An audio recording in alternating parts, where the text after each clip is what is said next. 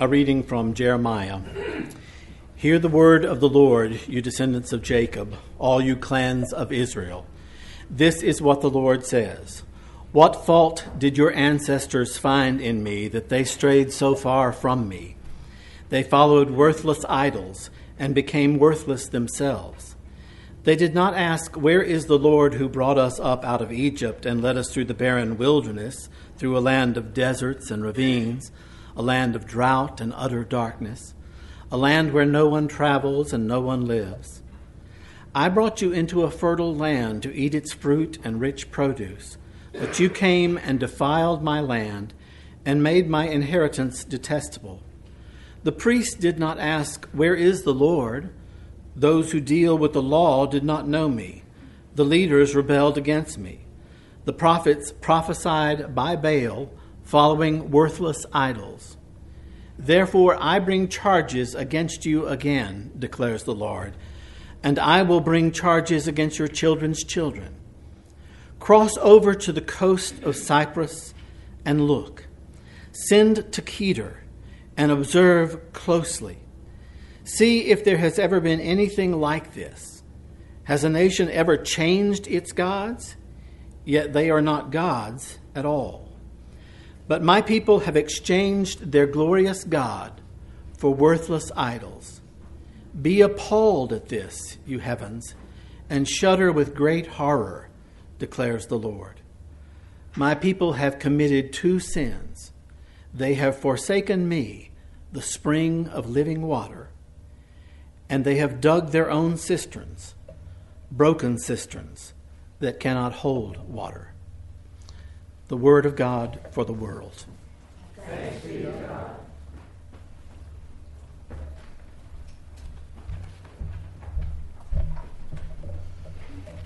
Good morning. Good morning. First, I want to thank everyone who sent me cards or Facebook messages or emails encouraging me today. That was really helpful, and I appreciate your support. When Michelle asked me if I would preach one Sunday this summer, I hesitantly agreed. And then I looked at the lectionary, and I found another uneasy orator, and I shared Jeremiah's sentiment. Ah, Lord God, behold, I do not know how to speak, for I am only a youth. But the Lord said to me, do not say I am only a youth, for to all to whom I send you, you shall go, and whatever I command you, you shall speak. Do not be afraid of them, for I am with you to deliver you. And that indeed is my hope this morning, that the Lord will deliver me from Providence after the service today. Now, Jeremiah was a young man who prophesied in the nation of Judah from about 627 BC until sometime after the destruction of Jerusalem in 586 BC. And he's sometimes called the weeping prophet because of the sorrow over God's judgment that he was called to proclaim. That was his job, to declare the judgment that was coming from God. Frankly, I'm glad that's not typically my job. And while it might not seem like it, from what Rod read us this morning, he was also called to announce the hope that was coming to this disobedient generation. So my desire for us today is that we'll take heed of that warning and also rest in that hope. Now, the passage we heard today is one of Jeremiah's first sermons, which is another nice parallel with your guest proclaimer today. And many theologians assert that this passage follows a covenant lawsuit motif.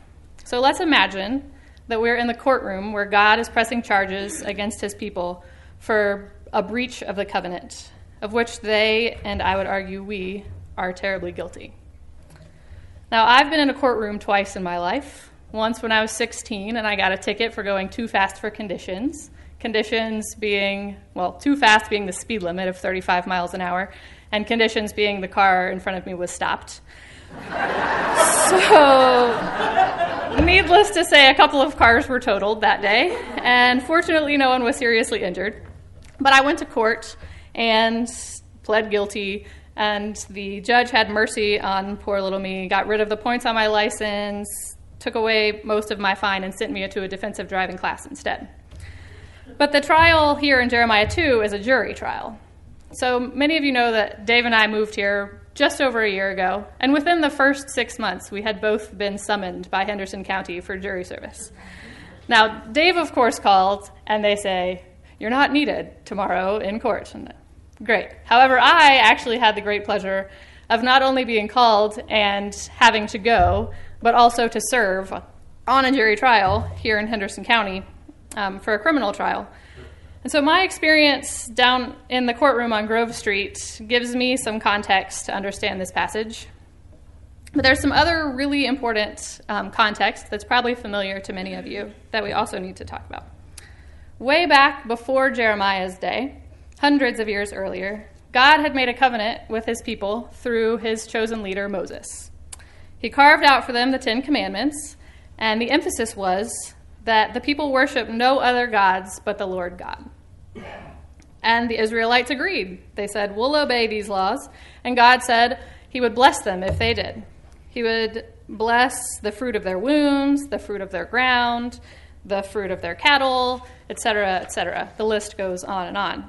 But if they chose to disobey the commandments, God would curse them with things like disease and drought and famine and defeat.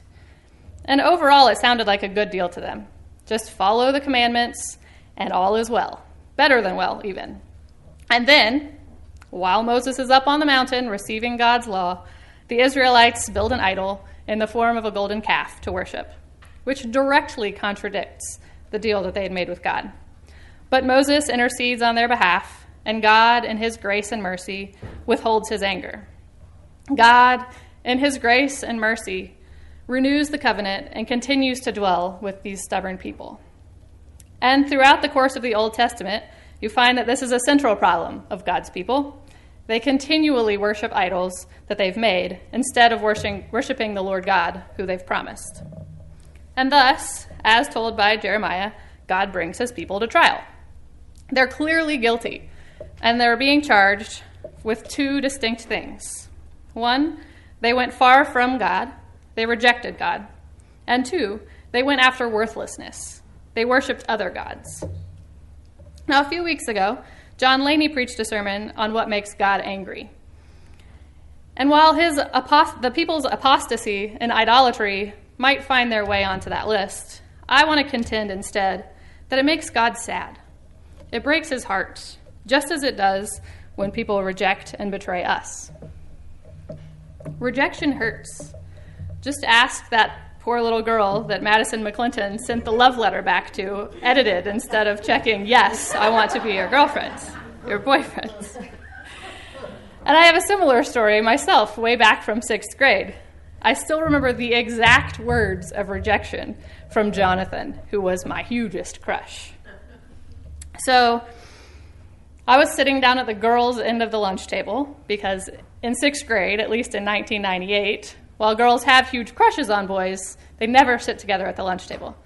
I'm sitting down with the girls on my end, and the boys are sitting on the other end, and one of my friends decides that I should ask him out. So, in true 6th grade fashion, one of my friends walks to the boys' side of the table and pops the question to Jonathan, and his response reverberated through my entire body and the entire lunchroom when he said, "No, God, no. Heck no."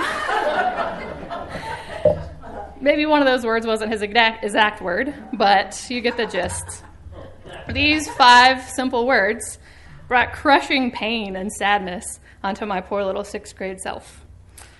And so the Israelites, likewise, reject God.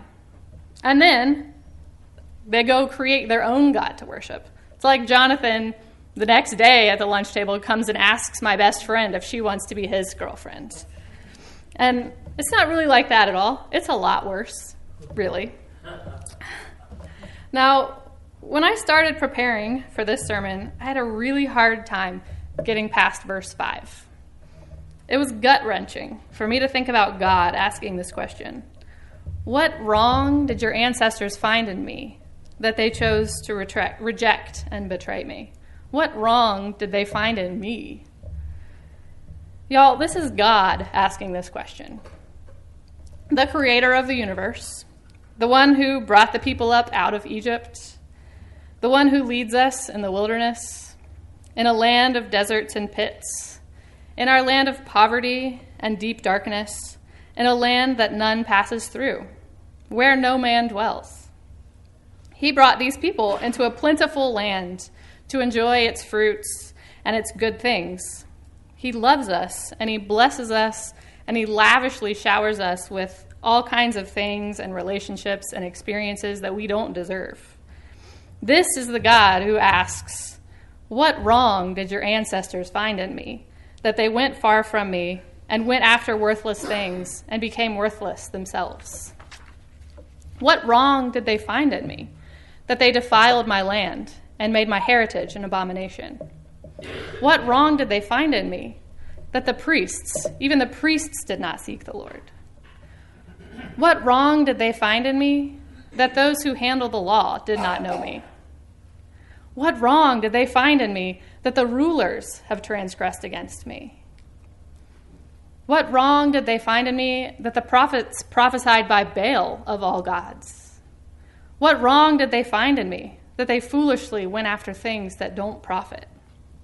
The question is rhetorical, but the answer is obvious.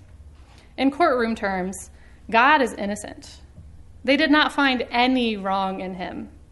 The people have rejected and betrayed their God, in whom they found no wrong. And thus, God presents his case against them. The lawsuit language rings clearly. "Therefore, once more I accuse you, says the Lord, and I accuse your children's children." Not only does God present the wrongs of his people, but he presents their choice as pure folly. Has this worked before? God asks. Are there other places that you've seen where people have knowingly, purposefully turned from what works to what doesn't work?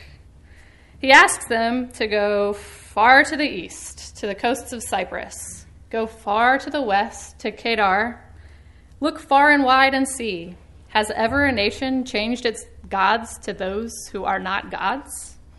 And these places, the people have clung really tightly to these gods who do nothing for them.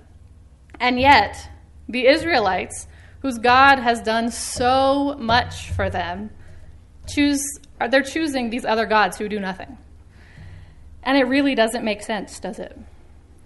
God is presenting an argument that turning from him and rejecting him and choosing that which does not profit is really just plain ludicrous.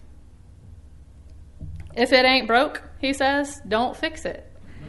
And if there's one thing in this world, and I believe there is only one thing in this world that ain't broke, it is God himself.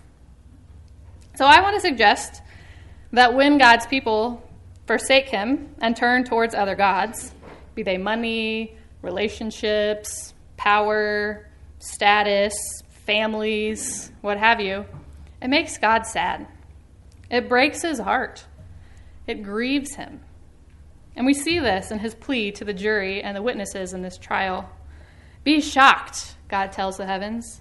Be utterly desolate, he cries. And Israel's defection is shocking. It makes God utterly desolate.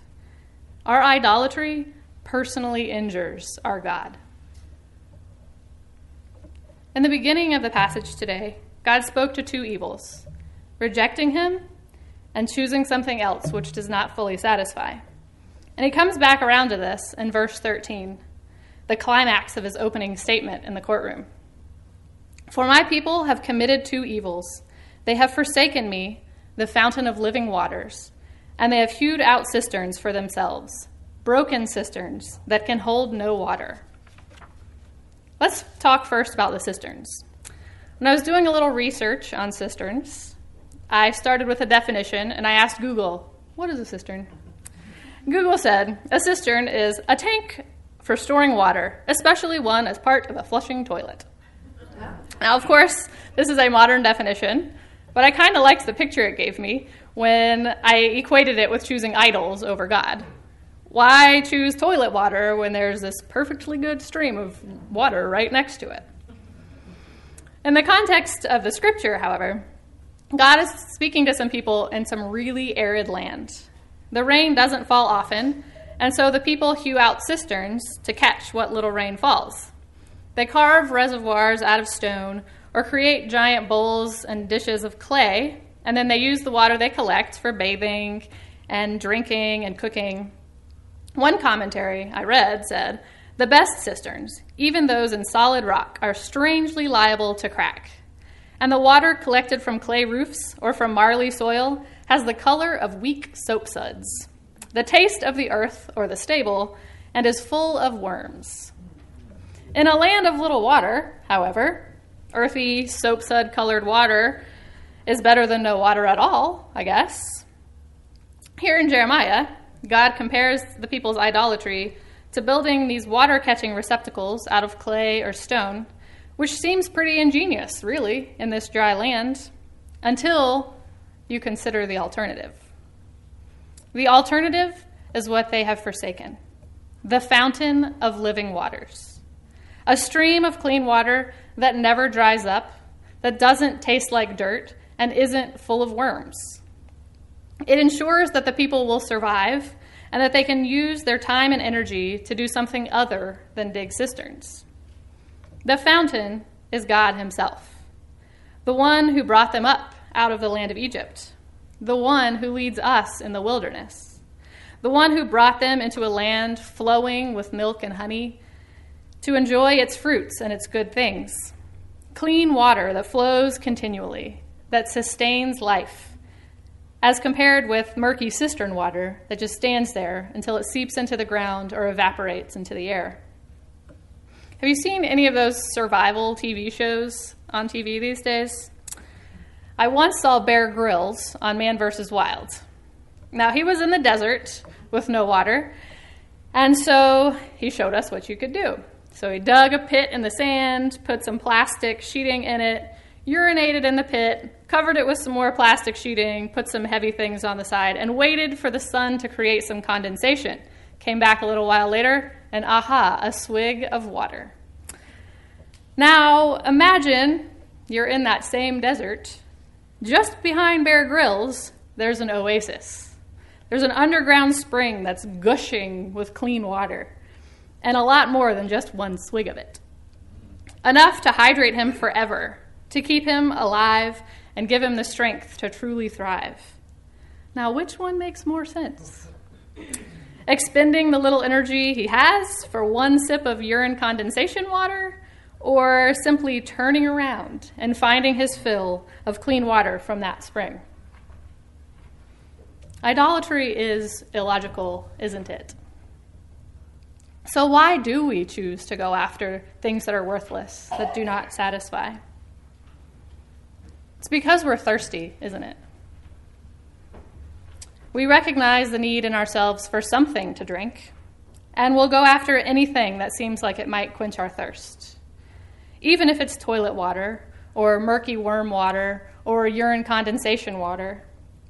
We feel an emptiness, and we get into the mindset that building our own cisterns is actually ingenious, and that we can, on our own, forge a container that can hold whatever we think will fill us up. We love instant gratification. So what cisterns are we hewing? Are we looking to satisfy our needs through our jobs? Are we trying to fill our emptiness with our friends, or our spouse, or our children, or our grandchildren? Or how about this one? The idols of service or of social justice. These are good things, and so are our families and our friends, but God is looking for us to drink first from the fountain of living water, and then from the overflow of that drink to pour ourselves out to serve others and to love our families and to fight for social justice. If we choose any of these things, or anything at all, above God or before him, we face the same charges as these Israelites. God, the prosecutor, is brokenheartedly charging us with the very same rejection and betrayal. But I don't want to end this sermon with just the warning that God gives us through Jeremiah. I can't help but read ahead and find the hope that he promises as well.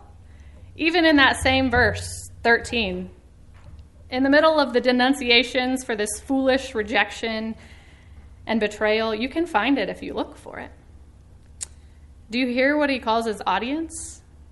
My people.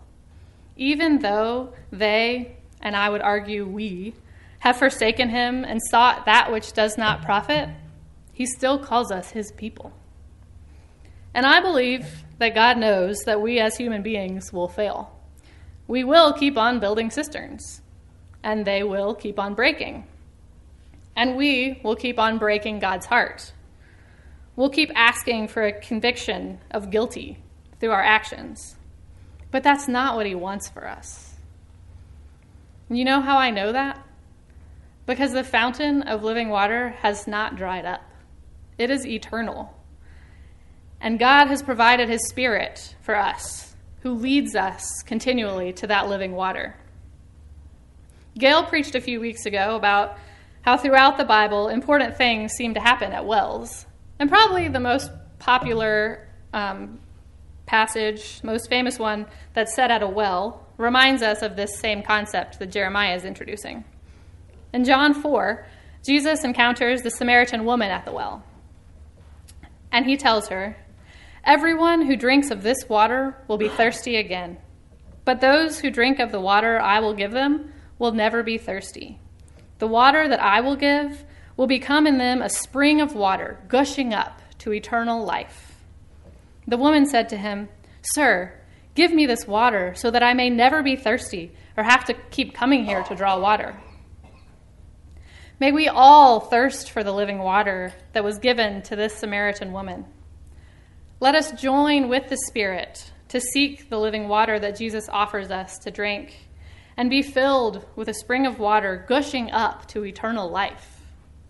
May we be so full of this living water that God's love gushes out of us now and forever.